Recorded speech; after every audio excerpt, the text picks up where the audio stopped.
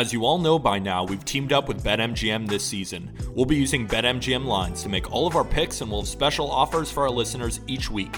If you haven't signed up for BetMGM yet, use bonus code JustBaseball and you will get up to a $1,500 first bet offer on your first wager with BetMGM. Here's how it works. 1. Download the BetMGM app and sign up using bonus code JustBaseball. 2. Deposit at least $10 and place your first wager on any game. 3. You will receive up to $1,500 in bonus bets if your bet loses. Just make sure you use bonus code JustBaseball when you sign up. Disclaimer. BetMGM.com for terms and conditions and must be 21 or older to wager. U.S. promotional offers not available in D.C., New York, or Ontario. Gambling problem? Call 1-800-GAMBLER in Colorado, D.C., Illinois, Indiana, Kansas, Louisiana, Maryland, Mississippi, New Jersey, Nevada, Ohio, Pennsylvania, Tennessee, Virginia, West Virginia, and Wyoming. Call 877-8-HOPE-NY or text HOPE-NY to 467-369 in New York. Call 1-800-NEXT-STEP in Arizona, 1-800-327-5050 in Massachusetts, 1-800-BETS-OFF in Iowa, and 1-800-270-7117 for confidential help in Michigan, in partnership with Kansas Crossing Casino and Hotel. Don't forget, if you haven't signed up for BetMGM yet, use bonus code JustBaseball and get your $1,500 first bet offer today. And Bonds hit high. It's a deep. It is out of here. Here comes the hook. Got him. 20 strikeouts. He ties the major league record. Freeze hits it in the air to center. We will see you tomorrow night. The impossible has happened. Goal! Big fly, Ohtani-san! Towards the corner. It's back. It's gone. Welcome to Slam Diego. Happy New Year. Let's start it with some headlines and questioning the Boston Red Sox business decisions. I think that's like the right way to ring in 2024. Jack, I'm Just Baseball show on Tuesday, January 2nd. Hope you enjoyed the college football. Hope you nursed the hangover in an appropriate way. I'm obsessed with Penix. I don't know if you saw, I tweeted, Michael Penix is a 90-mile-an-hour ceremonial first pitch candidate. Like, that dude can get up there and just throw buzz. But great day of football on New Year's Day, and now we get to talk baseball and the Boston Red Sox. The Cincinnati Reds made a fascinating signing that I kind of fell in love with. The Blue Jays look like they're going to try and strike between the margins, but they're two fun guys, I think. And we've got an update on an all-star, on a guy that we thought was going to win 5 batting titles in his career, and he may never play another game. So we'll do that to the best of our abilities without inserting any opinion. Is that fair? Yeah. I think the objective opinion is if what he did or what he was accused of is actually true, it's bad, very, very, very bad. And yes, it's like, and I'm not a legal expert, and so that you're coming to the wrong place if you want like a Wander Franco like case breakdown. But we'd also be like, we wouldn't be doing our jobs if we just pretended it didn't exist. As much as I'll be fully honest, I'd love to just pretend it's not happening and just ignore it. Like you can't either, because you have to acknowledge these horrible things too. And I've seen a level of frustration from baseball fans that it hasn't been covered a ton by a lot of the bigger names. But I think you also have to realize that you do have to wait and get the details, and charges have to be filed. And also it's not even a legal proceeding in our country. So there's a lot of different things that we're not used to, that we might not be as familiar with. And it's just one of those things where you got to let it kind of play out a little bit longer. But the good news, if there is such thing as good news, is if there's finally something moving forward here, and we're finally getting a little bit of clarity. Before it was just like, hey, we can't find Wander, and we don't know if there's charges being filed, and we don't know what the deal is. So at least now there's a process starting to, kind of push forward here, and, we'll see how it all shakes out. Yeah, that'll be the second to last thing we do. Last thing we do will be play GM for the Miami Marlins, who are going to be interesting. And I know that you're very excited to do your hometown team, your childhood favorite. And you're going to make them contenders this year. And you're going to payroll over 200 mil, right? Yeah. I was going to say the one thing, Peter Bendix must be thrilled that he doesn't have to deal with that situation now and go somewhere else. Yeah, I mean, it's crazy. But I do think it's going to be fun to unpack the Rays or the Marlins situation. I almost call them the Rays now because I think they're going to try to behave like such. So that'll be an interesting conversation to have about where I think they're going based on as much as I've been able to dig in as possible. Yeah. Hey, you recently just taught me about the Florida Keys before we get into the baseball thing, and it's one highway in the middle of the ocean. Is there land? Like, are there Shell gasoline stations? Are Yeah, there like restaurants and yeah, shit on the side? Or at some points, is it like bridge with cars and water on both sides and you yeah. can't see So anything else? you go from each key, like there's sometimes like a gap between each key, and each key is like a little bit wider, has a little bit of space on it, and that's where you get like enough room for I'd say some houses on each side, maybe a road or two in those Shell gasoline stations, whatever it may be. But then in between each key, it's legit one lane in the middle of the ocean. And it's the coolest thing in the world because you look to your left, look to your right, and it's just endless ocean. And you're just cruising down. Cars coming one way, the other way. You're going one way, the other way. So two lanes technically. It's a nightmare if there's an accident. So I always leave like early in the morning. But I Yeah. grew up going down there fishing trips with my dad. So it was good to get down there for the new year and just take it easy. That's so cool. Damn, Yeah. we've got If nothing you like map that it, in it's like Chicago. crazy, like how close you are to Cuba. I'm like, I want to go so bad. I've never been before, but you can literally see on the maps, like it's insanely close when you're at the bottom of the Keys. Yeah, Cuba is not it's not number one on my list. Number one on my list right now is go to a game in the Tokyo Dome. Like that's That's number up one there on the for me. bucket list. I have to do that. But Cuba is up there too for me. I knocked off the Dominican, which was awesome, in the Dominican Winter League. Again, like I talked about it all the time in December, but if you have the opportunity to go down for the Dominican Winter League, just do it. You will not Yep. regret it. Baseball in its purest form. Yep. All right, sweeping question. What are the Red Sox doing, Aram? Speaking of the Rays, I think we've got another Rays-esque team over here now. It's interesting, man. It's funny because you and I were joking when I was talking about the Keys. You're talking about what you're doing for the weekend. I'm like, all right, I'm gonna try my best to like just not really be that dialed in. And I thought I did a pretty good job. I was just drinking some beers on the boat, relaxing, fully not pulling the phone out as much as possible. And then that Chris Sale trade goes down. Yeah. And you get Sale going to the Braves, which is insane in its own right. And then of course the breakdown financially, which I know you're going to have, and just the entire exchange there. That look in a vacuum, I don't think it's a bad trade. I actually think it makes sense for both parties. Yes. But we don't analyze major franchises in a vacuum, especially the Boston fucking Red Sox. And this trade, I think, reinforces everything that has been reported about the Red Sox this year. And that is that they are going to only make moves when they clear up some money, and that they're operating like a wouldn't say small market team because their payroll is still quite high, Yeah. but they're operating like a careful team, a team that is very focused on finances, and that's unfamiliar territory for one of the most historic franchises, one of the most well supported franchises in our sport for the last 100 years. So the way that I kind of view them is that they're operating like the Houston Astros when they should instead be operating like the Mets, the Yankees, well, the Mets recently, the Yankees and the Dodgers. I think the Cubs should be operating like the Yankees and the Dodgers as well, and the Red Sox most years.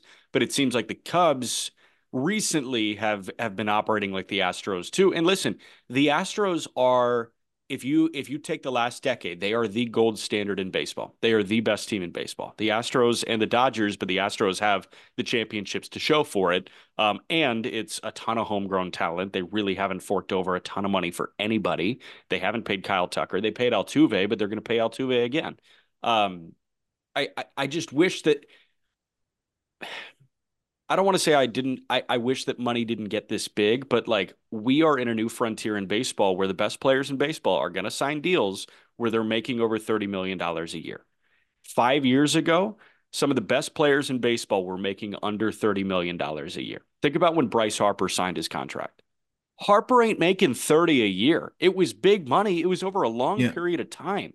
Now you got Yeah. to pony up and pay a guy 35. Like Cody Bellinger is going to sign a $30 million AAV deal, and you have to be okay with it. And we talked about it this past week when we were in the holiday limbo. Like, this is the new age of baseball contracts. It doesn't mean that Bellinger is better than Harper was at the time. It just means that No. Bellinger hit the market at the right time, and he was born in the right year because he's this age when he hits the market. The Red Sox are clearly not up with the times, and they need to know that, like, you got to pass the CBT to be a World Series contender. And the last 100 years of Red Sox baseball, they weren't that good in the 50s. I take that back. The last 70 years of Red Sox baseball have been gold standard baseball. They didn't Yeah. have the championships to show for it.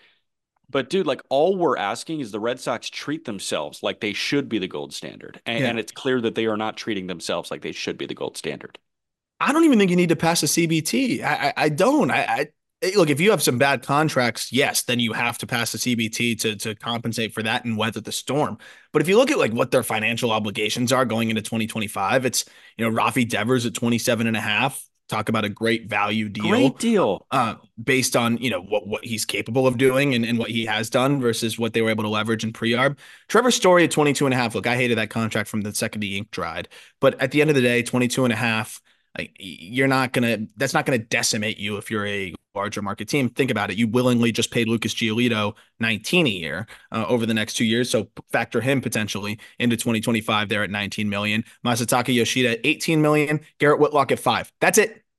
That's it. That's everything that they have assigned so far for 2025. So that's where it's kind of shocking to me is, and I know it's a new GM. You have Craig Breslow involved here, and I think this is also a little bit more telling of, hey, Chaim Bloom definitely made some mistakes, and I think did some good things as well. I mean, we look at the farm system, the way he's been able to grow it. Some of the between the margins trades were good, but also Chaim Bloom had his hands tied, pretty significantly as well. And now we're seeing Breslow have to operate within, similar constraints. The difference is if your hands are tied, you shouldn't be throwing, the money that you threw at a Trevor Story. Heck, I love Yoshida. You shouldn't be throwing the money that you're throwing at a Yoshida when, that is kind of the one or two big tickets that you're able to spend right now with just the new Red Sox. But I'm frustrated by the fact that they don't have that much locked up,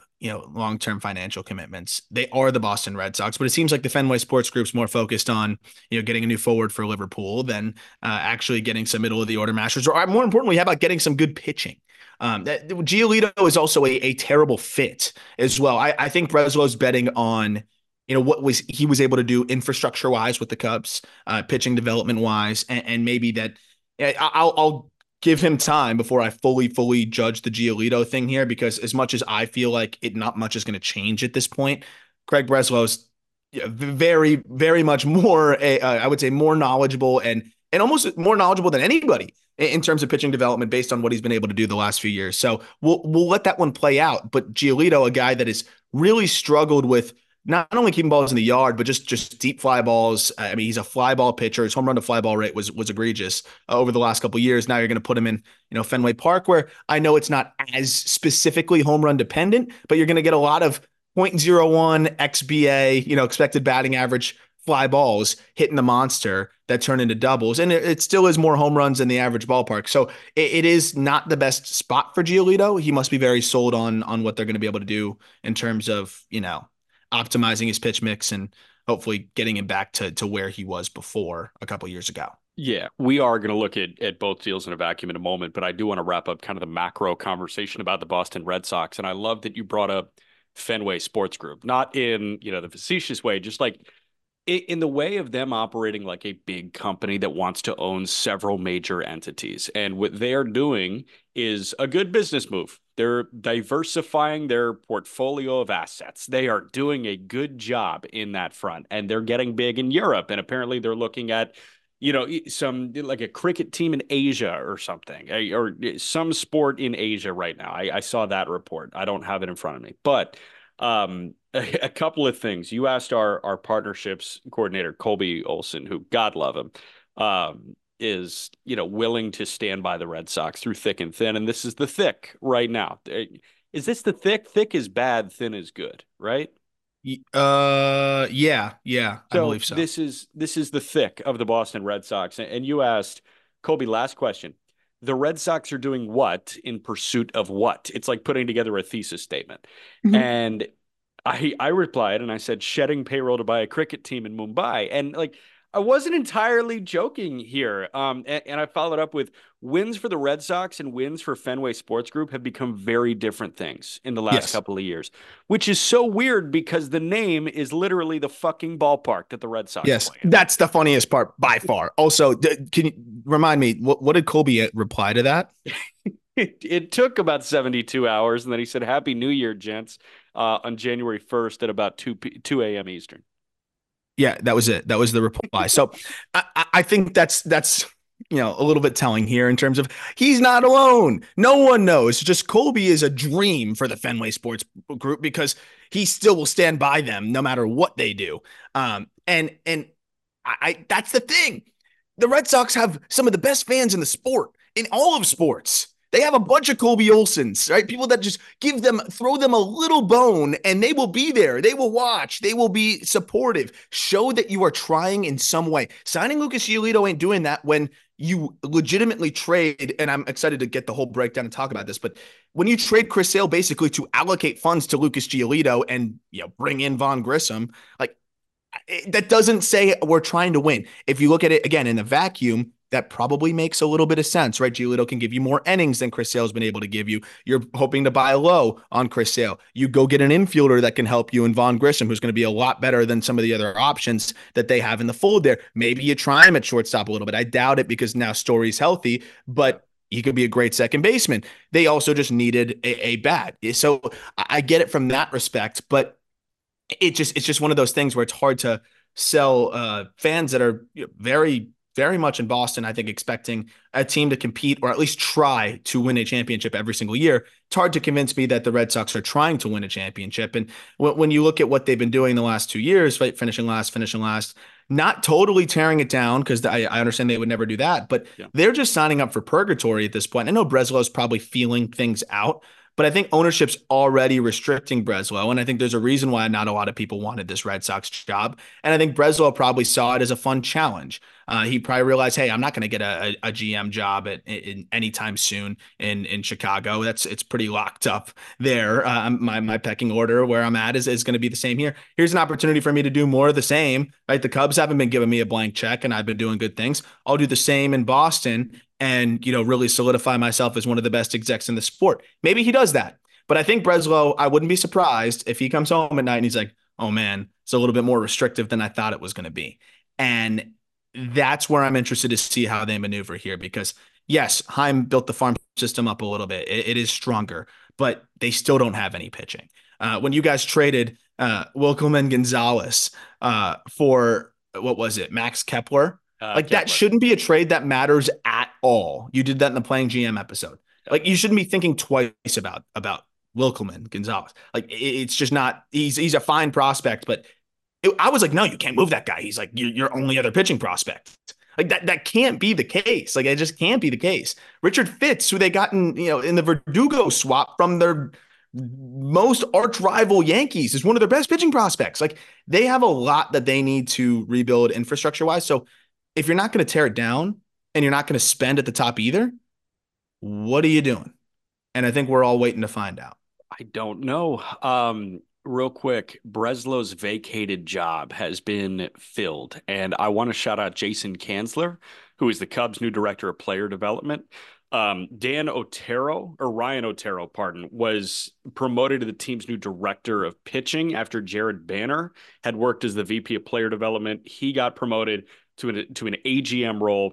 That in turn created an opening as the VP of player development, and Jason Kanzler took it. 33-year-old Kanzler retired from playing professional baseball in 2015. I met him in 2018 when he was like an assistant coach, the assistant hitting coach for the Brewster Whitecaps in Cape Cod. And he was clearly a different thinker at the time, and he wasn't 30 yet. And this guy has spent a couple years with the Astros and their coaching staff. He was in Corpus Christi for a year, I think, and then he went to the big club and he was in the dugout there. And now he's the VP of player development at a top 3 brand in Major League Baseball. He is awesome. Cubs fans should be elated. He thinks about the game in such a unique way, in a new school way. He has every tool in his toolbox you could possibly ask for, and he's got the mentality, he's got the mindset to sift through and find the right thing for the right player. Not every pitcher is going to be on the driveline program. He knows driveline. Like, that's his thing. He has become a sponge, and I'm so excited to see the steps that the Cubs take with him as the VP of player development. Nice. That was my quick plug on Jason Kanzler. But yeah, like it was, it wasn't just like shedding 10.5 mil, because they are paying the Braves 17 mil for taking on Chris Sale, but it was shedding 10.5 with Sale. And then it was decreasing the ARB number ever so slightly by effectively swapping Alex Verdugo for Tyler O'Neill. And then it was DFAing Luis Urias, so you don't have to pay him in arbitration.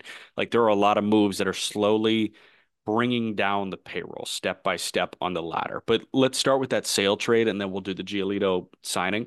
The details of the Sale trade are Chris Sale and $17 million go to Atlanta in return for Vaughn Grissom. So that deal effectively for Atlanta is they owe Chris Sale $10.5 million in 2024. Then they have a club option at 20 that they can pick up or send Sale into the open market at 36 years old. They gave up a really good prospect. If he still had prospect eligibility, Vaughn Grissom is top 30. Yeah, it's a great question, honestly. He's obviously a top 100 prospect. I don't even know. He was it's been a little bit. I feel like I almost didn't watch the guy for a minute last year because of, why am I going to tune into a blocked AAA player? But he's definitely in that range. He's obviously a comfortably a top 100 guy. From the Braves' perspective, you extended Arcia. Orlando Arcia was the shortstop for the National League. He was the starter this year. You can figure out the shortstop position. It'd be great if they had Dansby Swanson, but they don't. I thought this was a great deal. They moved a guy that was blocked. There was no path to playing time in 2024 if there were no injuries. And in turn, they get a guy that can punch out 11 per 9. And they get a guy that was, not too long ago, on a Hall of Fame track. And I think it was an inarguable Hall of Fame track. Like, that guy's stretch in Chicago was literally on par with Pedro when it came to 10 strikeout games. This guy was auto-freaking-matic and a consistent top 5 pitcher in baseball. They're betting on health with Sale. $10.5 million is a great price to bet on health, I think.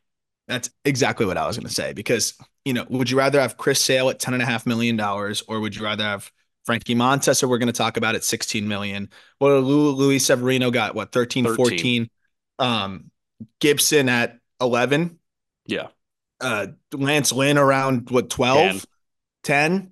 Like, they're all in that range, right? Who would you rather have? All of those guys for either the same or slightly more, or actually significantly more, or Chris Sale, though older than most of them, and not obviously some of the Cardinals guys, but older than some of the younger bounce back guys, Severino and Montes, but also way more of a track record. Also, you could argue better numbers than both of them in a shorter spurt last year. 102 innings. He still struck out 11 per 9. Also, left-handed. Was like, that's sneaky a thing. A lefty. They needed another lefty.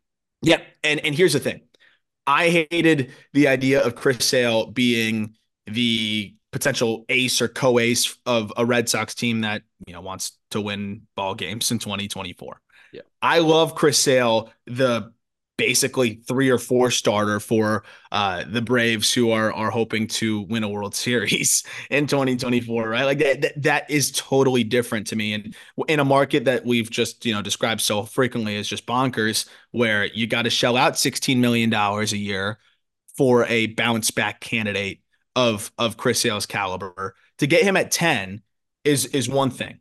Then the other side of it is, if this guy does bounce back, which is very possible, you have an option for 20 million in 2025 that, I think if this trade ends up being successful, you're probably picking that up, right? If he's anywhere sub 4 with good strikeout numbers, they're probably considering it. Even if they turn it down, like I get it, but at least they have that option, which is interesting. There's a lot of escalators in the contract, but there's also a lot of deferrals, and I don't know where it all shakes out exact dollar value wise, what they have to pay now versus later with the deferrals. But regardless, it's $10 million for Chris Sale. Yes, you have to add a Vaughn Grissom, which does make it more quote unquote expensive than what these other franchises are giving up, because Vaughn Grissom's worth more than $6 million. If you're trying to put a price tag on, the value of a prospect or a young player like Grissom. But I do think that the interesting side of it is it's probably not worth that much more. And if he's not, I mean, this is an absolute heist of a deal for the Reds or for the Braves compared to what other teams are paying for 1-year deals. That said, I don't hate it for the Red Sox if we had more clarity on what the heck they're doing. Yes. Gonna flip to that in a moment. I will say, if Sale is good and they pick it up for 20, guess who they're likely not paying? The other lefty in that rotation. This is a walk year for Max Fried. This is his 4th-year arbitration. He was a Super 2 guy. So if you decide not to pay Max Fried and Fried gets $200 million next free agent cycle, and shit, man, he could get 250 next free agent cycle if he's good this year and durable. If they don't pay Fried, they've got a frontline lefty if this thing goes right. Now, if it doesn't go right, they could pony up and pay Fried. I think they have equipped themselves with the right weapons to attack in 24 and beyond. On the Red Sox side, my first question is, how much of a white flag is this on Marcelo Meyer that they went and got Vaughn Grissom? I don't think it is. I think it's more of this is the best player that we're going to get. How many other teams are willing to trade a big league ready bat that can play in multiple infield spots? I don't know. I don't know if they like him as an everyday shortstop. But I think it's more of a, hey, Meyer's not ready. He's probably not going to be ready even next year with the shoulder issue, with the struggles that kind of coincided with the shoulder issue. I think they figure Meyer's a 2025 guy. Let's see what we've got with Grissom here and go from there. I do think it's more indicative of the fact that it's not a slam dunk with Marcelo Meyer, right? It's not one of those situations where you're just trying to clear the runway for him at shortstop. I think they're hoping that Meyer makes that the case this year, but you're not going to pass on the opportunity to go get an infielder who's a big league ready bat, who's already shown that he can hit a little bit in the big leagues in a trade like this. Like, there's no way that you're going to just stop yourself from doing that, because, Meyer's not going to be the everyday shortstop this coming season. And I think he's got to prove that he can, one, be healthy, and two, that he can cut down on the whiff for them to be confident about that, going into probably 2025, which is when I think he'll ultimately debut. I think there are no concerns about Vaughn Grissom's whiff. This guy, what was it, 102 games, he had a 135 WRC plus. He walked 12% of the time. He punched out 14% of the time. This guy in Gwinnett, like, this is not the PCL, slashed 330, 419, 501 in AAA. It was clear that, like, he was just better than AAA competition. And that's what happens when you're forced into a big league situation and then you're back down waiting for your next big league shot. Vaughn Grissom's 2023 was very similar to that of Jared Kelenic the last couple of years, where Kelenic would struggle in the big leagues, go down, annihilate AAA pitching. Joe Adell, same thing. We know how talented the dude is. He was like AAA MVP like the last 3 years, but then he gets up and he's just not that good. The difference between Grissom and the other two guys, Kelenic and Adell, is Kelenic and Adell had ample opportunity. Grissom has yet to have ample opportunity. He was shoved in when Ozzie Albies was hurt in 2022. Yep. And guess what? He was amazing in 2022 for the role that they asked him to play. There was just no role there in 23.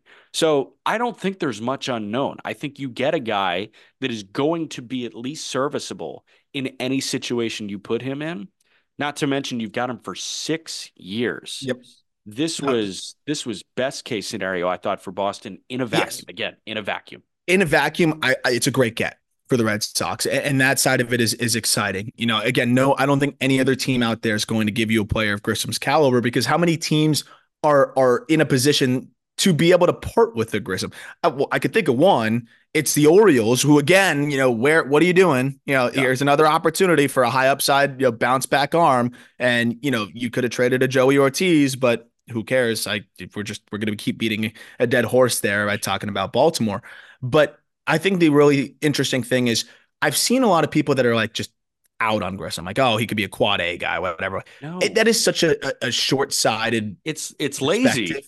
I think It's lazy because you're fully disregarding, one, the fact that this guy was his age 22 season last year. Two, the fact that he was so talented and polished that the Braves were in a pinch and they said, hell, let's bring this guy up from double A. And not only double A, he had only played 22 games there. He was 21 years old in 2022, played 74 games in high A where he posted a 146 WRC plus, walking as much as he struck out. They bump him up to double in those 22 games in double A in the Southern League, striking out just 14% of the time, hit 363 in that stretch.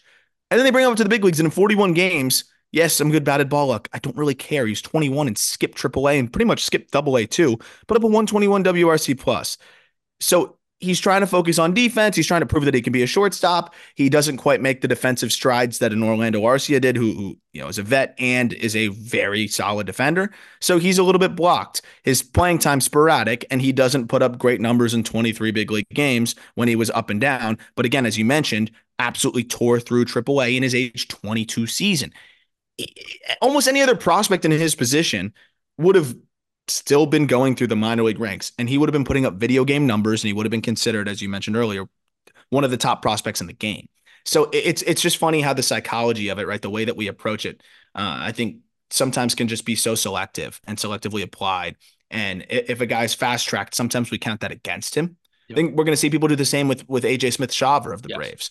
Pitcher who, if he had the traditional single A, double A, triple A, and spent time in each, he would have carved through every level, which he was doing, and be considered one of the best pitching prospects in the game. Instead, they bring him up to the big leagues way too quickly. He struggles a little bit, then he goes back to triple A, starts working on adjusting some of his sequencing and pitch mix, which is going to result in maybe some higher, ERA numbers from time to time. And then people just pretend that he's not 20 years old. Right. And he's younger than Waldrop. He's a quad A guy. No. The fact that he's even getting a chance is a testament to how good he is and what the Braves, a very smart organization, think of this player. I think Grissom's the same thing. So the biggest question is going to be, what kind of value does he give you with the glove? I'm eager to find out. But the bat's going to play, and he could be a top of the order bat for them. Yeah. AJ Smith-Shawver just turned 21 years old. Hurston Waldrop is about to turn 22 years old. So shows you where those guys are in the same organization, but kind of in different buckets in terms of perception. Last thing on this deal, and then Giolito, and then we fly through some other headlines. It is Spencer Strider, Max Fried, Charlie Morton, Chris Sale, Bryce Elder, with the contingency plans of AJ Smith-Shawver, Hurston Waldrop, Waskari Noah, who's still 25 years old, Dylan Dodd, Darius Vines. That starting pitching situation is a top blank in baseball. Gosh. It's up there. I'd say top 3. For sure 10. You think 3? Top 5? I got to go through every other rotation. Yeah. I would say top 5. I'd say top 5. That's my gut reaction is 5. Yeah. That's so good, man. I'm excited. All right, Giolito in a moment. First, quick break.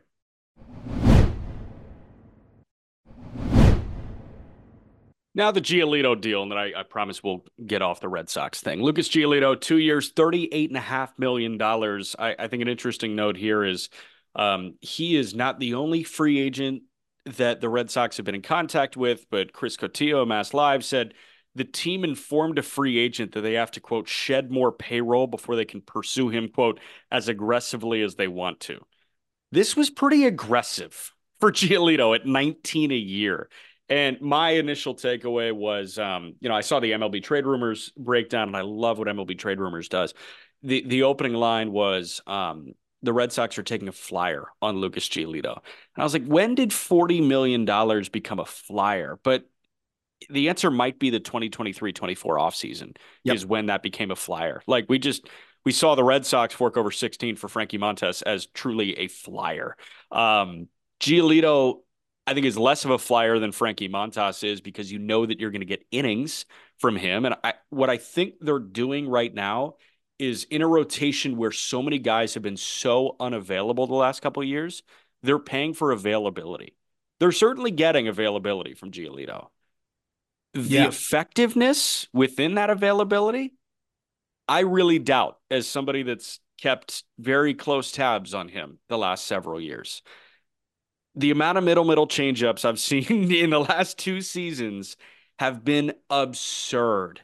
And the pitches that I think that I can hit have been absurd. I know that there's underlying metrics and I know that there's value in 180 innings, but this guy's just like, he's not the guy I would pay 19 a year in a multi-year deal. That's my just only takeaway on this. He gave up 41 homers last year. Yeah, dude, like it was bombs away. Yeah. I don't know if a lot of people understand how bombs away it was at points. And there were starts where he looked strong. There were starts where he could get through 6. But I know other White Sox fans can back me up on this. Like there were starts where it felt like it was over in the first inning. Oh, Lucas doesn't have it. Like this might get ugly. And for Yeah. some starts, it got really ugly. Yeah. It's funny. He struck out 10 or more twice. And one of those teams was the Red Sox. So maybe he didn't know he was They auditioning liked what they saw. on June 23rd. I know it wasn't Breslow, but no, it's interesting. Look, you get those flashes, right? He struck out one of his last starts of the year. That was in September. He punches out 12 and 7 shutty against the Rangers. So sometimes it's confusing, but that's kind of the case with changeup guys. So that's the thing is like, okay, yeah, changeup guys are going to have their starts there where they have it. But the thing is you can't walk as many guys as Giolito does when you're not going to miss as many bats as Giolito does, and you're going to give up as many home runs as Giolito does. Like walks combined with home runs are catastrophic. Right. If you're going to give up a lot of bombs, don't walk anybody. And that's what I'm interested to see how they adjust him, where things can go. He's 29. There's some good underlying data to the pitch mix and things like that. But yeah, for a team that's pinching pennies to a degree, I just don't know if that's the direction I'd go. But again, if they're struggling and he's throwing all right, seems like they shouldn't have too much of a challenge in terms of moving this contract and potentially trying to cash in on him. Yeah. Lucas Giolito had as many outings allowing 7 or more earned runs as he did scoreless outings in 2023. He had Yeah. 4 scoreless outings, and then he had 2 outings where he allowed 9 earned runs in a combined 6 2/3 innings. He went 3 2/3, allowed 8 earned on July 18th in New York. And then he went 4 innings, 12 hits, 7 earned in Pittsburgh in April. So it's Jekyll and Hyde, and you're paying for both. And I guess you like the Jekyll part, but I mean, I can't see it, man. Like that, honestly, that's my only thing. I just can't see ample success at Fenway Park. And I know that you hit on that in a moment, but if Giolito is a guy that prevents you from pursuing Teoscar Hernandez or prevents you from pursuing Jordan Montgomery, you got to look in the mirror. Yeah, and I think they were already preventing themselves, and I think that's why Lucas Giolito is already a Red Sox. Yeah, damn. All right, Cincinnati Reds signed Frankie Montas to a 1-year, $16 million deal. I love that every single article that I saw, like every newser on this deal, mentioned that Frankie Montas is a Boris client because Boris might have just doubled Frankie's value by whipping out some of those weird puns that he likes going to. 16 mil for a guy that is super talented when healthy, but he hasn't been healthy in the last year and a half. I mean, like the Yankees got nothing from Frankie Montas. And when I say nothing, I'm not being hyperbolic. They got almost nothing. I don't have the numbers in front of me. I wonder how many innings he threw in a Yankee uniform. And I'll find that in a moment. But 16 mil for that guy for so much unknown feels steep. Having said that, I would be kicking myself a lot more if it was a team that wasn't the Reds that did it. The Reds have now provided themselves the opportunity to try this because they have so many safety blankets. Like this is on top of Nick Martinez signing with the Cincinnati Reds this offseason. And they've got Green, and they've got Lodolo, and they got Abbott and Ashcraft. They have so many options. And for a team that was must-see TV for a couple months there offensively, they were dreadful in the starting pitching department. and they have addressed that in droves this winter. Yeah, I would say it was probably extremely encouraging, as silly as it sounds. We only got, in terms of 2023, because he was out the entire season pretty much with a shoulder issue. Yeah. We only got 4 innings, and 3 of those were in AAA. But the fact that at the end of the year, we saw him on the mound and saw him throwing the ball in the mid 90s, I think was super important for a Reds team that, is taking a chance, but at least it's not, hey, we haven't seen him throw since 22, which, the last time he threw was, I believe, in a playoff game against the Astros in October of 2022. But when you look at maybe like where he kind of lines up now, I think you have at least a little bit more confidence in the fact that he was able to just get on the bump and throw and just be a guy that can still run it up to 95, 96 and say, okay, let's take a shot on that. But at the same time, like, we don't know what it's going to look like. We don't know what kind of workload he can handle. And I don't think the Reds have an idea either. 16 million is a lot, but again, we're talking about it like that's the new flyer. Montes has as much upside, I think, as any of these flyer type arms. What's interesting is he's actually older than Giolito, which feels almost backwards, being that Montes will be 31 years old by the time the season starts. Yeah. So that part of it is a little concerning. You wonder, like, is he really going to be able to get that much healthier? Like, what's that going to look like? But even if Montes gives you 150 innings, I think you feel pretty good about it. At 16 million, though, I generally say, like, I want 120 innings. But at 16 mil, like, you kind of want 150. Like, it's definitely a little bit more than they should have paid. But I ask you this, I guess. Severino got what? 13 or 14? 13. I don't have 13. Would you rather have Luis Severino at 13 or Frankie Montes at 16?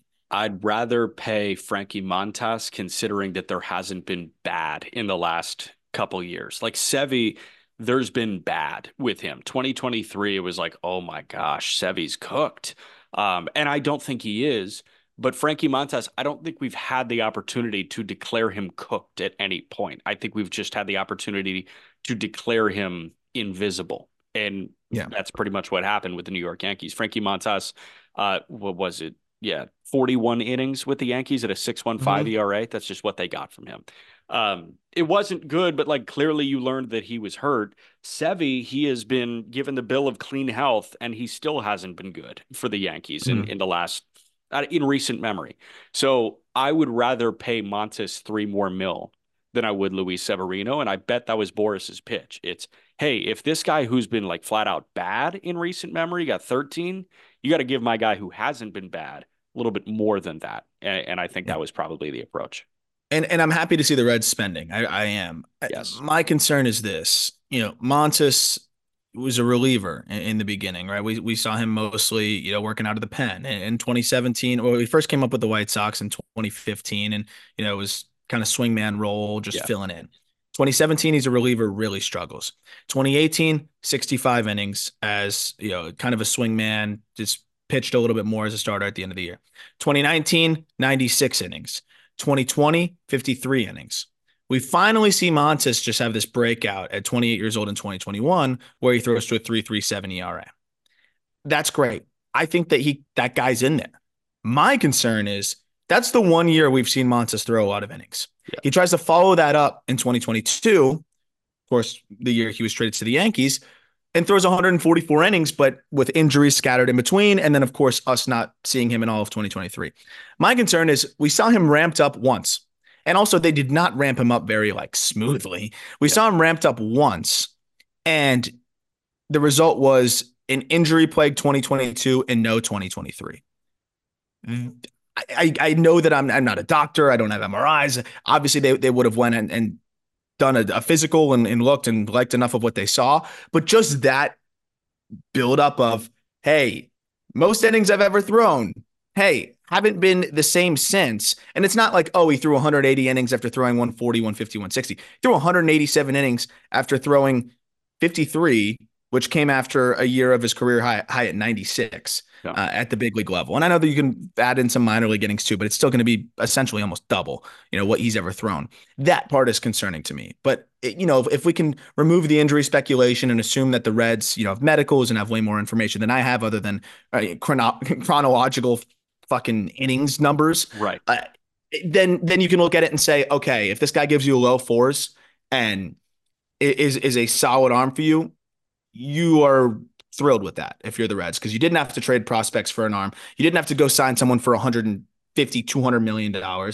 And he could give you some good value. And I still think they're going to go make another move. I think this is the supplement move to maybe one more impactful arm that they're going to get. Now, what I will say, I don't know if they have another starting pitching move in here. I think India makes a ton of sense to just flip for a starting pitcher and add to that. But I think they already have a six-man rotation right now.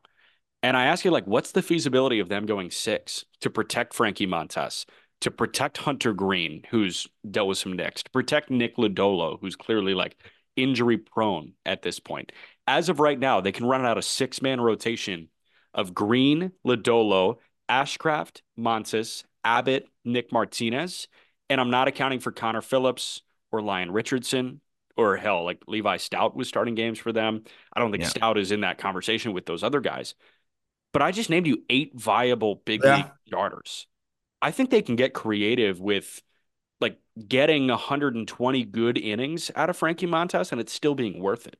Yeah, no, I think that's a great point. One, they probably don't need to get an arm. I keep forgetting that they got Nick Martinez, who is actually the perfect guy for them. Because if Martinez isn't throwing well in the rotation, and you've got guys that are really healthy, just put him in the bullpen. Yep. But I honestly think he's going to be a fine 4 or 5 starter for them. But you alluded to it, Green. You don't know if he can, how many innings he can throw, and you're going to preserve him. You extended him. Lodolo, we know, has just been oft injured. Abbott is going to have some sort of innings restriction, just naturally. I think they're going to push it more than most young arms, but he's going to have some sort of restriction. So going with the 6-man, especially in the beginning, I think makes a lot of sense. And that's why I think with where they're at now, maybe it makes more sense. Just you were never going to get a starter for India. Trade India for a reliever, and that could be kind of what helps you bolster that entire pitching staff. But yeah, I think they're in a really good spot. If Montas does not pan out, it sucks financially, but you have a bunch of other volatile arms. And I think they just added one more high risk, high reward arm in here and said, if 3 of them pan out, if they don't need all of Lodolo, Montas, I would throw Ashcraft in there and Green. They don't need all of them to pitch healthy and to the best of their ability. But if 2 or 3 do, they're in the hunt. And, and I think that's what they're hoping by just adding another similar type of player, maybe a little bit more, I think, risk, obviously, but a similar type of player into the fold on top of Connor Phillips, who could also be a rotation piece for them. We just talked about, him on the call up as a guy that has middle rotation upside. It's just, will he command the stuff enough? But that's definitely another option. Right. Yeah, and I think every team in Major League Baseball has a contract that they could look at by July and be like, oh, that sucks. But hey, that's not new for the Reds. Like they just paid Joey Votto $25 million last year. And I know that a team leader and all that guy was not like performing to a $25 million standard. So everybody's got bad money. This is an opportunity for bad money. I don't think they're going to look at it at the end of the year. Couple quick things and then the Marlins to wrap. Ben Nicholson-Smith of Sportsnet said the Blue Jays are showing, quote, strong interest in Jock Peterson. And Enrique Rojas of ESPN said the Blue Jays have, quote, taken the lead in the bidding for Yariel Rodriguez, that Cuban right-hander that was pitching in the NPB. He didn't go back to Japan. We kind of talked about that. That comes after signing Isaiah Kiner-Falefa for 2 years, $15 million, and Kevin Kiermaier for 1 year, $10.5 million. I don't like the first 2.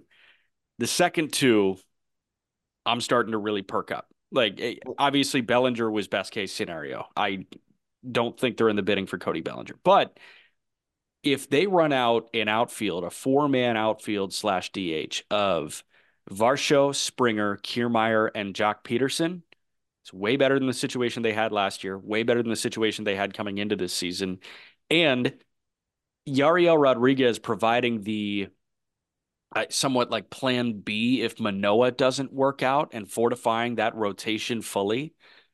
I think these 2, if they do convert on these 2, would be huge ads for Toronto. And I kind of changed my tune on them. I was getting negative. Well, I got negative because I assume that, never assume, right? I guess this makes an ass out of you and me. I said, just made an ass out of myself. I figured the signing of Kiermaier implied no way we go get a Jock. And I specifically named Jock when I was ripping the Kiermaier move is like, that's a guy that I would much rather you go get. But if they see it as, okay, Danny Jansen's not our DH, right? Okay, he's our backup catcher. or he's going to take over for Kirk if Kirk just continues to just be a bowling ball back there. I feel like that makes sense then, right? Okay, he's the DH and he's probably rotating with Springer. They're going to want to keep Springer healthy. So Springer's probably going to DH, I'd say 30, 40 games. Who knows? I'm totally speculating. He should DH at least 20, 30 games as they try to preserve him and keep him healthy. Jock, not a great defender.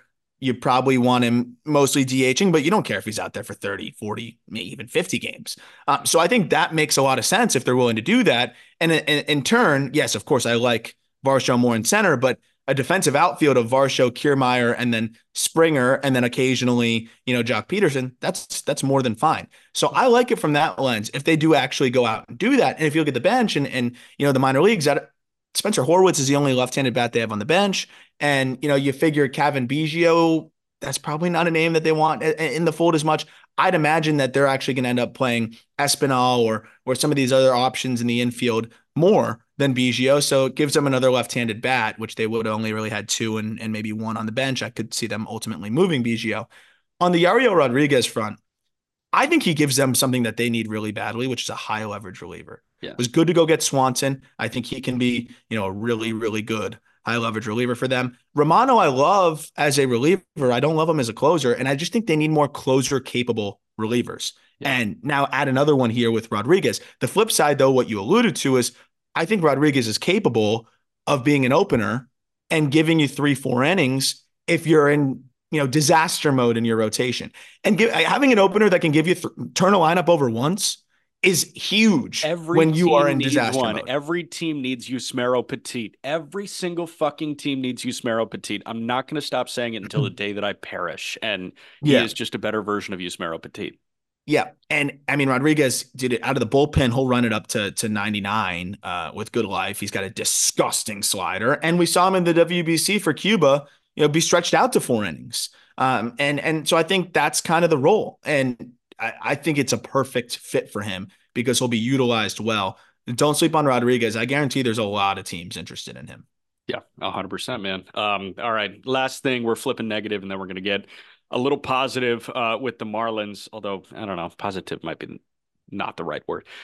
The negative is Wander Franco was arrested in Puerto Plata, which is north end of the Dominican Republic, on Monday. His arraignment proceedings are expected to happen within the next day or so. So we should get more updates on the Wander Franco situation either by the end of Tuesday or beginning of Wednesday. From Anthony Franco's write-up on MLB Trade Rumors, I'm just going to quote things because that's the one way you don't, opine on things like this. Quote, officials have investigated 2 formal allegations that Franco has had inappropriate relations with minors. A third minor has made similar claims but did not file an official complaint. He was summoned for questioning last Wednesday. He did not report. That's what he was arrested for. He was arrested for not arriving to his summons. Based on my reading, he didn't appear because he recently changed his legal representation. So I'm assuming that his representation will cite miscommunication of some sort as to why he didn't show up. But they're obviously going to use this to push forward with the other stuff. Yeah. This sucks. And the NBA has dirt on their hands with the Giddey situation. I'm not going to compare Wander Franco and the Josh Giddey situation because they're clearly different. But man, this is terrible. And he's the one guy that the Rays have ever paid. And we're looking at a situation where this dude at 22 years old may never step on a baseball field again in uniform. And it stinks for baseball. It stinks in the baseball element. But, if all this is proven true, they're doing the right thing, not allowing that guy to step on a baseball field again. Or really anywhere for a long time. The only thing I'll add is because this was something that I read and you just mentioned it, but I just wanted to repeat it because it was informative to me is, the headline, of course, became Wander Franco arrested. And, while I do think that ultimately seems like there will be charges, filed against him and, he will be arraigned for those things as well. it wasn't here comes like the crackdown, like they just filed, they just pushed all the charges forward on him. He was arrested for not showing, as you mentioned. So we're still waiting to see what kind of charges could be filed against him, what that's going to look like, and they're investigating that. But really, this for the most part doesn't give us much of a difference in terms of where we're at on the investigation of the alleged crime. So like we're still kind of wait and see there, it seems like, because again, he was arrested for not showing to basically a questioning. So we're still kind of waiting for the first process and that side of it. I guess that indirectly was, but he wasn't arrested for the complaints just yet. He was Right. arrested for not answering questions or showing up to Right. the questioning for that. So that was the one part I was like, I saw the headline Wander Franco arrested, and then reading more, then I was able to put that together. But Yep. yeah, it's just wait and see mode. But I think we didn't have this update, a couple weeks ago when we were doing, the Rays GM episode, and we're like, we have to operate under the assumption that Wander's not available, right? And now you absolutely have to operate under the assumption that Wander Franco's not available. So that is the one thing that's changed, I think, where you can feel very confident that this dude ain't playing this year at the very least, and this is going to take a while to even clear up one way or another. Yeah. I also think the last couple of years have kind of shed light on Major League Baseball having a serious issue. The NFL, like it's been clearly documented that the NFL has an issue. And Every sport really does. every Man. sport has an issue. Absolutely. I mean, look at what the Miles Bridges stuff is going on here. But, in Major League Baseball in the last several years, it's been, I'm going back to the mid 2010s, but, Aroldis Chapman. And, you think about Marcelo Zuna and Trevor Bauer and Julio Urias, who is on the free agent market right now. There's a chance that guy doesn't throw another pitch in Major League Baseball again. And you got the Wander Franco situation going on right now. Major League Baseball needs to, listen, you can't hammer down on bad people institutionally. Like you can't just like make a rule that it's, hey, don't be a horrible human, and people are going to stop being horrible humans. You've got people that are juiced up on testosterone and competitive nature, and this sucks. Like there are bad people everywhere. There are bad people that play baseball. There are bad people that play football. There are bad people that are in politics. But it's clear now, I think, that Major League Baseball has a serious issue on its hands. Yeah.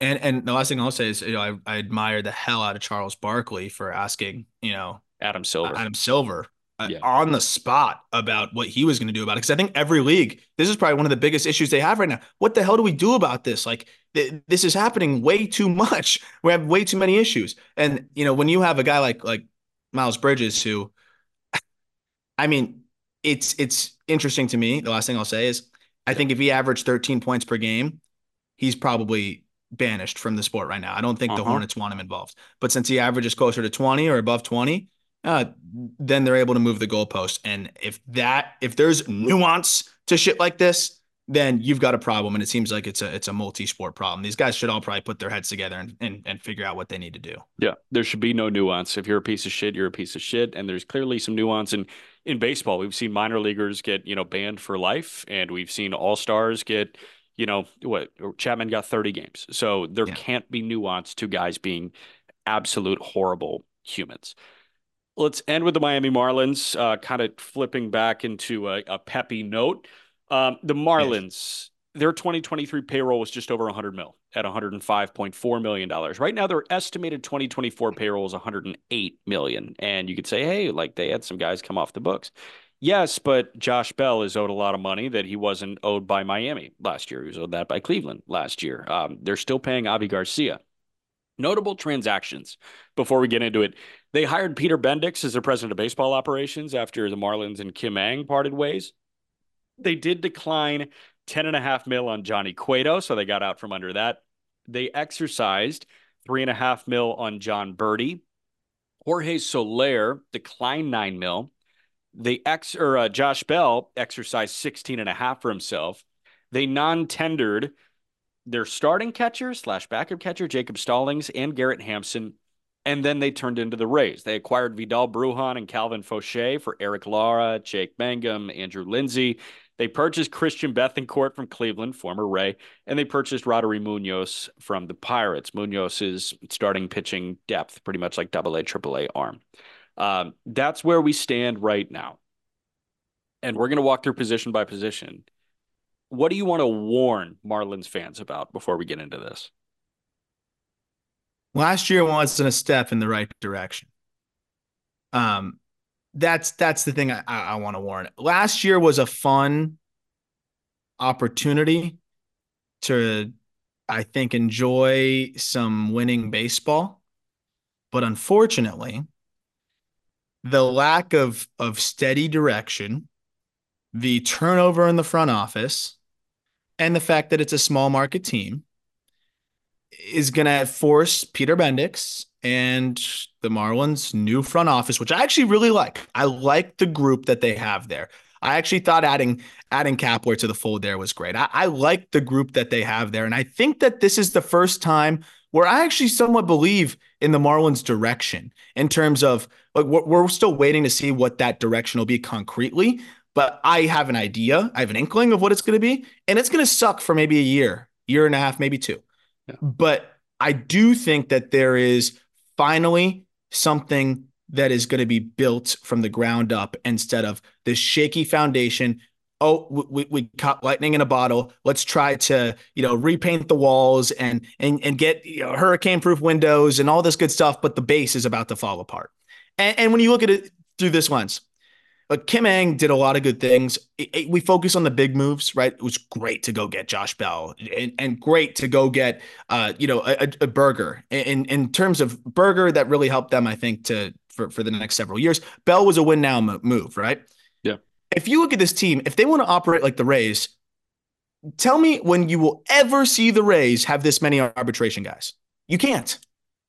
Teams like the Rays can't operate that way. So the reason why being this deep into arbitration with a bunch of players is tough is it adds up real quick. Yes, and if you're the Rays or a team adjacent to, you can find, I'd say, replacement level players or slightly above or even a little bit more than that for cheaper than what they're going to cost in ARB3. And that's why we hear the Rays potentially moving a Randy Arozarena, potentially moving other guys.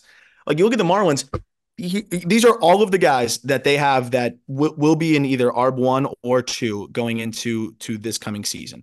You've got Christian Betancourt, who they acquired in ARB2. You've got Tanner Scott in ARB3. You've got Luis Arias in ARB2. You've got JT Chagua in ARB2. You've got Luzardo entering arbitration. You've got AJ Puck entering arbitration. You've got Stephen O'Kurt entering arbitration. You've got Trevor Rogers entering arbitration. You have Jazz Chisholm entering arbitration. And then you also have Anthony Bender entering arbitration. Jesus Sanchez as well entering arbitration. This is important because even in ARB1, you are now making double what you were making before. At least. And if you were really good, sometimes more than that, right? Luzardo is going to make estimated $6 million in ARB this year. Tanner Scott in ARB3 could make upwards of $6 million. So that adds up. Yes, it's a great deal for a young, controllable player. You focus on the 3 or 4 guys that you love, and you're like, okay, those are our guys. But you don't want to be paying, a couple $1 million to AJ Puck in ARB. Yeah. You don't want to be paying $6 million as good as Tanner Scott's been. You cannot, as a team, allocate the resources that way. That's why the Rays became geniuses at identifying players who throw from different arm angles and optimizing this unique bullpen that they were never paying ARB guys. It was always cheap guys. So they probably look at a Tanner Scott and they're like, man, that could be, money that goes towards another position. And we'll just go find someone like Tanner Scott, hopefully. We might miss on a few, but we'll eventually find one. So that's where I'll lead first. But I wanted to start with, I think Kim Ng, not with the lack of experience, was so focused on preserving her job that she didn't kind of think ahead here and think, okay, my hands are tied with the Avi Garcia contract. I also didn't mention the fact that John Birdie pretty much, they kind of forewent arbitration, but he's another technical ARB guy at $3.6 million. And I think she didn't really think ahead and say, when all of these guys enter arbitration, the amount of money that their contracts are cumulatively going to rise is going to be basically all of the money that I had to spend on another free agent. So now with the same exact team, I just lost basically any financial flexibility that I had. And again, I also am not mentioning the fact that they have a bunch of other guys that are going to be entering ARB next year too. Yeah. So like get ready for that. So that's the interesting spot that the Marlins are in a long-winded nature. Yeah, no, you're spot on. Like the way that adds up, I think people don't really account for, where it's like, oh, you have all these guys under team control. Yeah, but team control is expensive for small market teams. Yep. In the back half of team control. We want to we want to act like, getting to free agency is the holy grail, and it is the holy grail. Getting to arbitration is the first holy grail. Yeah. And Guys, that's where they've got guys' one. lifestyle changes. Right? Yes, That's that's where where a the guy can lifestyle. actually go buy his mom that car. And if they're not a big signing bonus guy, like Tanner Scott going into this year, his lifestyle is gonna change. The guy was making the minimum, and that's where it's really cool to see. But also, if 12 guys' lifestyles are changing and the Marlins are scraping for pennies, uh, yeah, it's gonna be a little tough. Yeah. All right, the catching situation. Nick Fortes, Christian Bethancourt, Paul McIntosh is the third option. Are we going to get better? No. No, you want to keep it that way? Yeah, again, I'm trying to operate how I think they're going to operate. I think they got better. I think they did what they're going to do, Oh, I which think is they got go better get too. Christian. Yeah. I mean, dude, I thought their catching tandem was arguably the worst in the sport. I like Nick Fortes as a backup. He's a good defensive catcher. He's one of the best blockers, you got. And Betancourt now can swing it a little bit better. And obviously, Bendix likes him. That's why they went out and got him. And I don't think he's going to be worse than what they got from Jacob Stallings last year. So they got better in that position. That's fine. And cheaper. The best case scenario, I think, for the Marlins would be, hey, you can move some of these pieces for maybe a catching prospect, right? Because there's minimal coming Yeah. through. Yeah. Obviously, Ivan Herrera is talk about holy grail. Like that's the pot at the end of the rainbow. Like you would love to go acquire Ivan Herrera. It doesn't seem like he'll be available. Other names that jumped to my mind were Brian Lavastida and Dylan Dingler. Like, would you have interest in either of those guys? Yeah, I think that I would. I think the Tigers are probably going to hold on to him, and he's a 40-man guy. So, it would be, they'd have to get creative there, but they could swap 40 guy for 40 guy. Yeah. I would love that. I think they're going to focus elsewhere because, again, you think about what Peter Bendix has done with the Rays. They never go get that impactful catcher. It's another asset I think that they feel as though when you go out and get a catcher, you're often going to pay more than the market value, whether it be financially or in a trade. So, and in turn, most of those guys don't translate as prospects, the way that some other positions do. Got you. First base, Josh Bell. Done. Arise, Troy Johnston is backup plan. You're good with it. Fantastic. Second base, Arise, Vidal Brujan, and Xavier Edwards. Fine with it I because think Arise fantastic is if the latter two are fucking playing second, not shortstop. All right, so shortstop. Your options are John Birdie, Vidal Brujan, Xavier Edwards, Tristan Gray, and Jacob Amaya. Tristan Gray was an awesome minor league free agent signing. You don't want any of those guys being an everyday shortstop. So what shortstop are you going to go get? Okay, answer this for me. Is there a worse shortstop situation in the sport? Uh, now that now that the Red Sox have a healthy story, no. Like the Yu Chang, Pablo Reyes, Bobby Dahlbeck thing was way worse. Yeah, that was worse. That was real bad. I don't know if there's another one this bad. What are the Angels? Oh, Neto. No, that's better. No. Yeah. There is not a worse shortstop situation in the entire sport. There isn't. There's you could look at the Giants, but again, I'd rather take a flyer on Marco Luciano and throw Casey Schmidt out there even than Xavier Edwards, and just because I don't think that he can do it defensively. I think the bat could be fun contact wise, but it's obviously just a work in progress. Like I don't know how much progress there's going to be defensively. I'm going to be like, this is maybe my longest GM episode. I'm going to try to keep it short. So just rein me in here, Jack. Yeah, you're good. I am going to say Oakland. Like they're supposed to start Daryl Ornelas right now. Dude, I would start Ornelas over any of these guys. Really? Over Birdie? I swear to you. Because Xavier Edwards apparently had been dealing with some arm issues, like getting that healthy, trying to throw it. We'll see how it looks. If he can throw better now, then it's a different story. But his arm is far too inaccurate and far too short to play shortstop. Then Vidal Brujan, I don't think is a great defender. He's had a great winter league. But Ornelas is like, he's young. He was swapped in that Cole Irvin deal from the Orioles. He can put bat on ball. He's fast. I like the defense on like more than the other two here. And he hasn't really failed like Brujan has. And I think, again, you can actually play the position a little bit better than Xavier Edwards. I'd probably give Ornelas a nod. But like regardless, the thing that frustrates me the most, and I think another reason why the Marlins had to kind of clean house here is, Kim Ng wanted to retain reportedly wanted to retain their head of drafting and DJ Savilic. Yeah, And I mean, just look at what they've done. dude. If they didn't just whiff over the last 4 years, they're probably in a much better situation right now. And Brooks Lee could be that shortstop. So, I don't want to digress too far, but you got to make a trade. I don't think they do, but like who out there is going to give you a shortstop prospect for one of your pitchers or a reliever? Like that's my thing. Or a young shortstop. Like who's going to give you a shortstop really in exchange for Edward Cabrera or Tanner Scott? Because those are, when we get to the rotation in the bullpen, those are the two names that I would prefer to move, and I'll make my case why. Yeah. Do you think there's a world where the Pirates think about giving you Lee over Piguero? No, I don't know. Maybe, I guess, but why would they? They might as well see it through. He's young, Yeah. he's talented. Um, you know, I'm done talking about the Orioles. They're never going to do anything. Yeah. They're just going to keep winning Norfolk, AAA championships, and that's all they care about. The Giants make sense, but if you go out and get a Casey Schmidt, who I love as a person, and I do think he's a good player, how much of a guaranteed upgrade is that over what you've got? I do think he's better, but that's not worth, parting with an asset. The obvious answer to me is Ezekiel Duran. But I feel like the Rangers may be hesitant to part with Duran.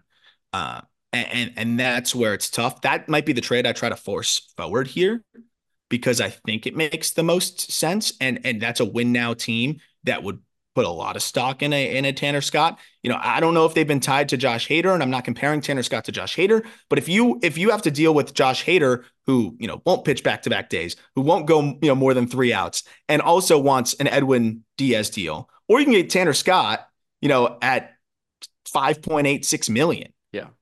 You're going to take that every day of the week. And the Marlins, look, Tanner Scott's by far their best lefty, but they also have Andrew Nardi. They also have AJ Puck. They also have Stephen O'Kurt. All of those guys were really useful for them last year. Puck, up and down, but still very useful. I think you can part with a Tanner Scott here. And you got to look at what teams can, would have interest in a reliever that's kind of far along in the control. It's got to be Ezekiel Duran. And I'm not sure if there's any other team that really matches up that well, unless you go look at the Yankees with a Peraza, or something like that. Yeah, I mean, Peraza is like kind of the big ticket one. The two teams that I kind of went to were Arizona and Cleveland. Does Arizona want to clear the runway for Lawler and move Perdomo? Like Perdomo clearly provided a ton of value for Arizona. I just don't know. Maybe they're looking at Geraldo Perdomo internally and saying, we got as much out of Perdomo as we possibly could. Or maybe Baltimore is looking at Jorge Mateo as that kind of guy. Like, we got as much out of Mateo as we possibly could. And I know Mateo has offensive struggles. Hell, I know Perdomo has offensive struggles. Mateo is a platinum glove level shortstop. Perdomo, like, clearly can be an everyday shortstop. He was an all-star last year. A good one? But an everyday shortstop? Yeah, I think so. The other one is Cleveland. Like, Gabriel Arias is getting phased out. Are they ever going to give Rocchio a fair shot? Tyler Freeman, like that guy's a big leaguer, it seems. Angel Martinez, do you buy low on that guy? How about Juan Brito? Do you think I love Brito? 100 prospect? Yeah. They're in an interesting spot too. And do they have an interest in an Edward Cabrera or one of those types of guys? Maybe they wouldn't have interest in Scott as much. No. I think those are all great options. And I just think like Arizona could have interest in Tanner Scott, and they could see Geraldo Perdomo as the price.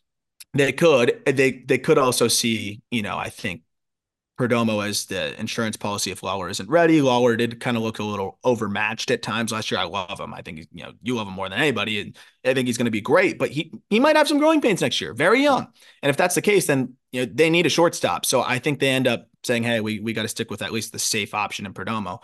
I think you push it forward. I think those are all great options, but most likely to work, I'm looking at the Rangers' financial situation. And, yes, they're not, crying poor, but, at some point they're going to have to look at the financial situation and say, okay, maybe we can't be in on a top reliever. And if you're not, I do think they need a high leverage lefty. Brock Burke, like, kind of hit a wall, right? I mean, you don't really have any other lefty in that bullpen. I think, what is it, Jake Latz? And I don't know anything about him.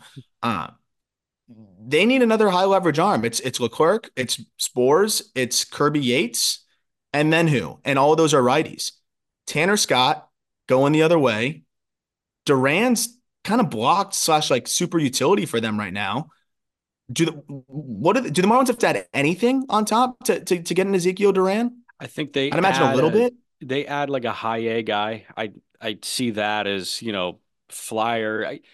Not flyer because I do think you need to add like a high A regular. I'm gonna go to the roster resource and pluck somebody for you. And this is, like totally off the cuff. But like, could you part with a Cody Morissette type? Like Tanner Scott and Cody Morissette for, yeah, you would do it, right? Yeah. Yeah. For Duran. I think that Yeah. gets it done. Yeah. That's fine with me. Okay, cool. There it is. Ezekiel Duran, you are a Miami Marlin. Um, Third base, Jake Berger, good with it. Outfield, Jazz, Brian De La Cruz, Jesus Sanchez. You still gotta fucking pay Avi Garcia.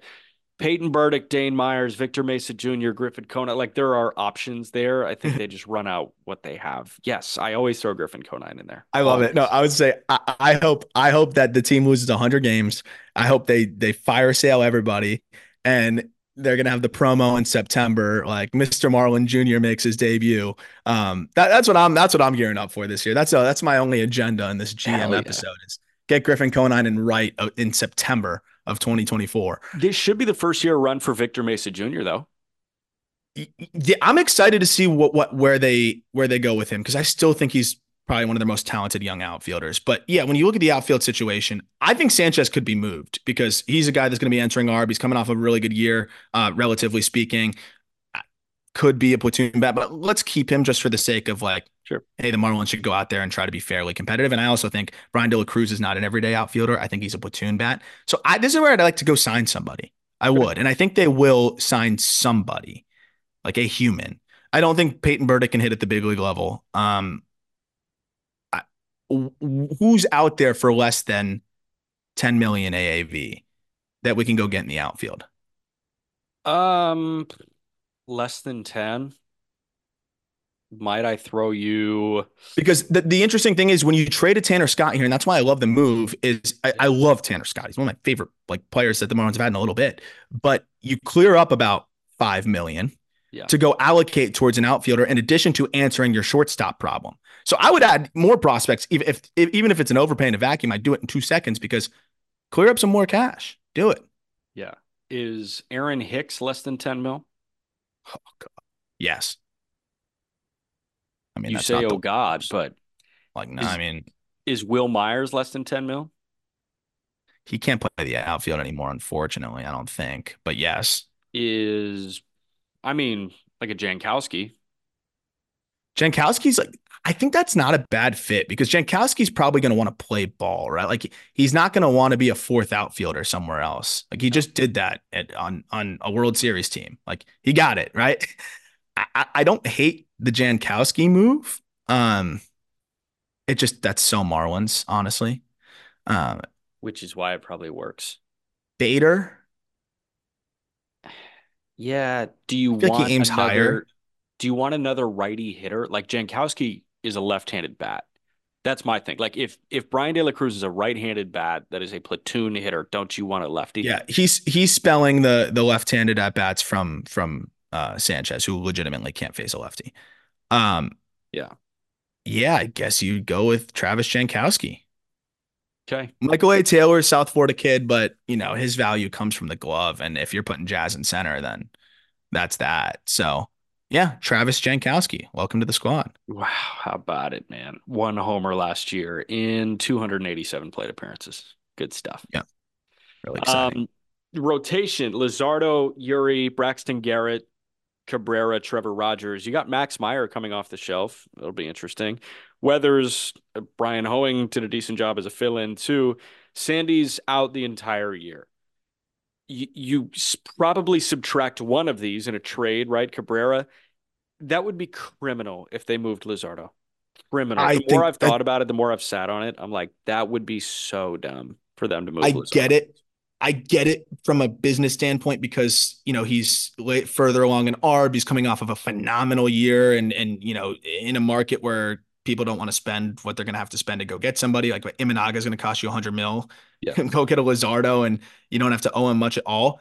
It's criminal because look, I know that the Rays have never operated with feelings, and that's how ultimately Bruce Sherman wants to operate.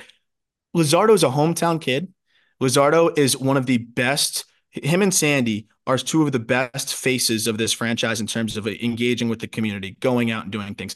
Luzardo's a diehard South Florida sports fan. He is at every other sporting event, always like taking the opportunity to be like the Marlins representative. He does local camps. He does all these different things. He grew up a Marlins fan. 954, which is the area code of my phone number. That's on his glove. Like, this guy is begging to stay in New York, in Florida, as far as I see it. In terms of, obviously he's going to go get his money wherever he can get his money, as anybody should. But I wouldn't be shocked if Luzardo, and this is based on nothing, but I wouldn't be shocked if he was willing to take a little less with no state tax and being able to stay home close to his family. The dude still lives in Parkland, where he went to high school, where he grew up, where his family is, where his friends are. Like, that's important to him. And I don't think it's a coincidence that since he came to South Florida, he's turned into the pitcher that we always thought he could be. So, again, I know that's the nuance that sometimes gets thrown to the wayside when you have to operate like a small market team.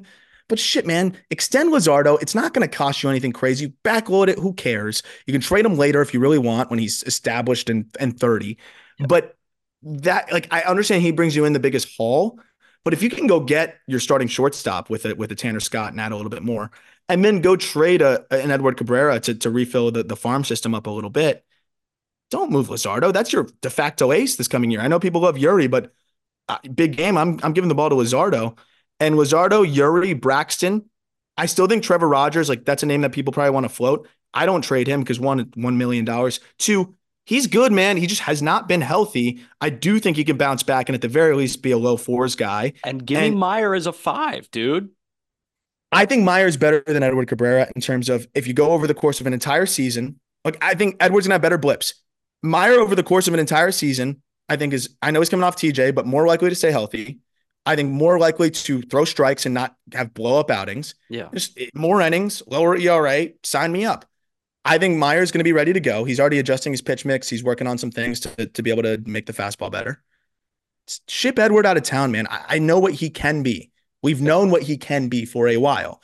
And I don't know if he can be that for two reasons. When you have the command compounding the injury concern, I'm good. Like, cash in. There's a lot of teams that it's worth a shot for them. But I think for the Marlins, this is a spot to go get some prospects. Name a team, dude. I'll take any prospects in return. I know that the Marlins have had deals on the table, going back to last year, potentially with the Red Sox for Trevor Rogers. I know that they've discussed Edward Cabrera with the Red Sox in the past. That seems to make some sense now as the Red Sox maybe seek another arm.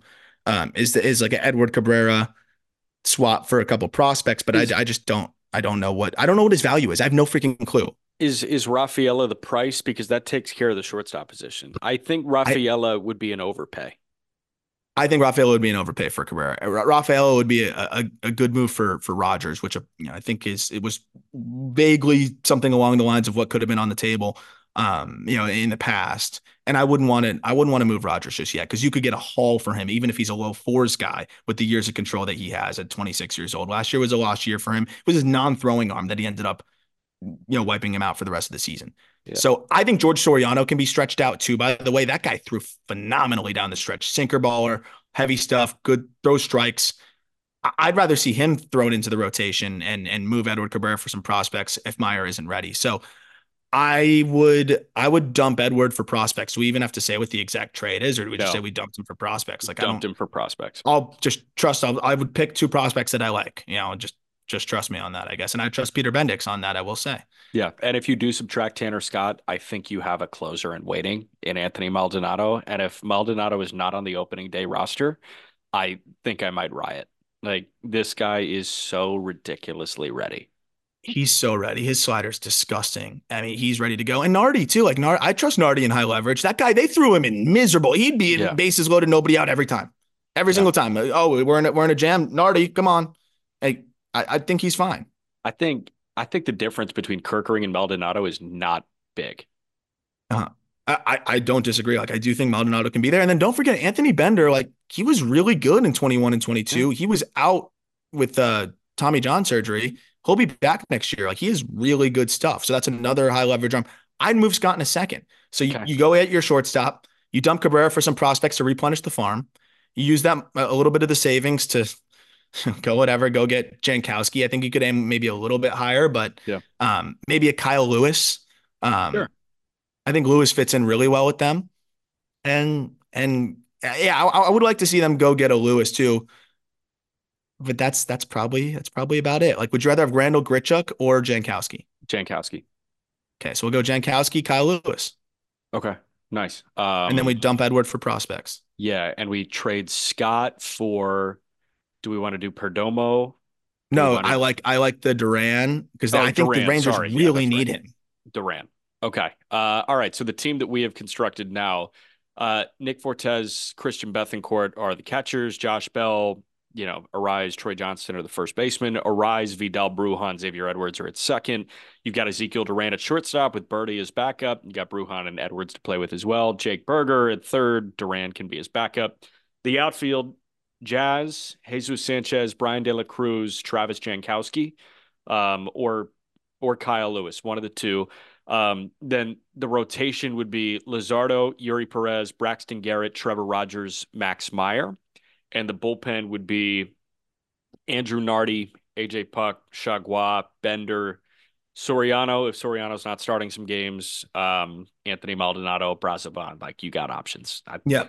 That's a team that's cheaper and it's better. Yeah. And I would say the thing I'd try to do in the Rangers deal is ship them Peyton Burdick. I think that he could be a emergency outfielder There's there. this great power bat that we love that we're willing to just throw in. You'll love them in the PCL. Car dealership. They don't really have any outfielders at the AAA level. Of course, they're going to have Wyatt Langford, but I think he makes the ball club. And they've got it's three non-roster invitees projected in the AAA outfield. So go take Burdick. Maybe you can fix him, help him hit some more, make some more contact. And then the Marlins fill that spot with Kyle Lewis. Done. Big fan. All right. We've already kept you for a little over an hour. So thank you guys very much. We'll be back with Walker Buehler tomorrow and some New Year's resolutions from Arm and Peter, which will be exciting. I do think. Every link you need is in the episode description. And Happy New Year, folks. We'll talk to you tomorrow.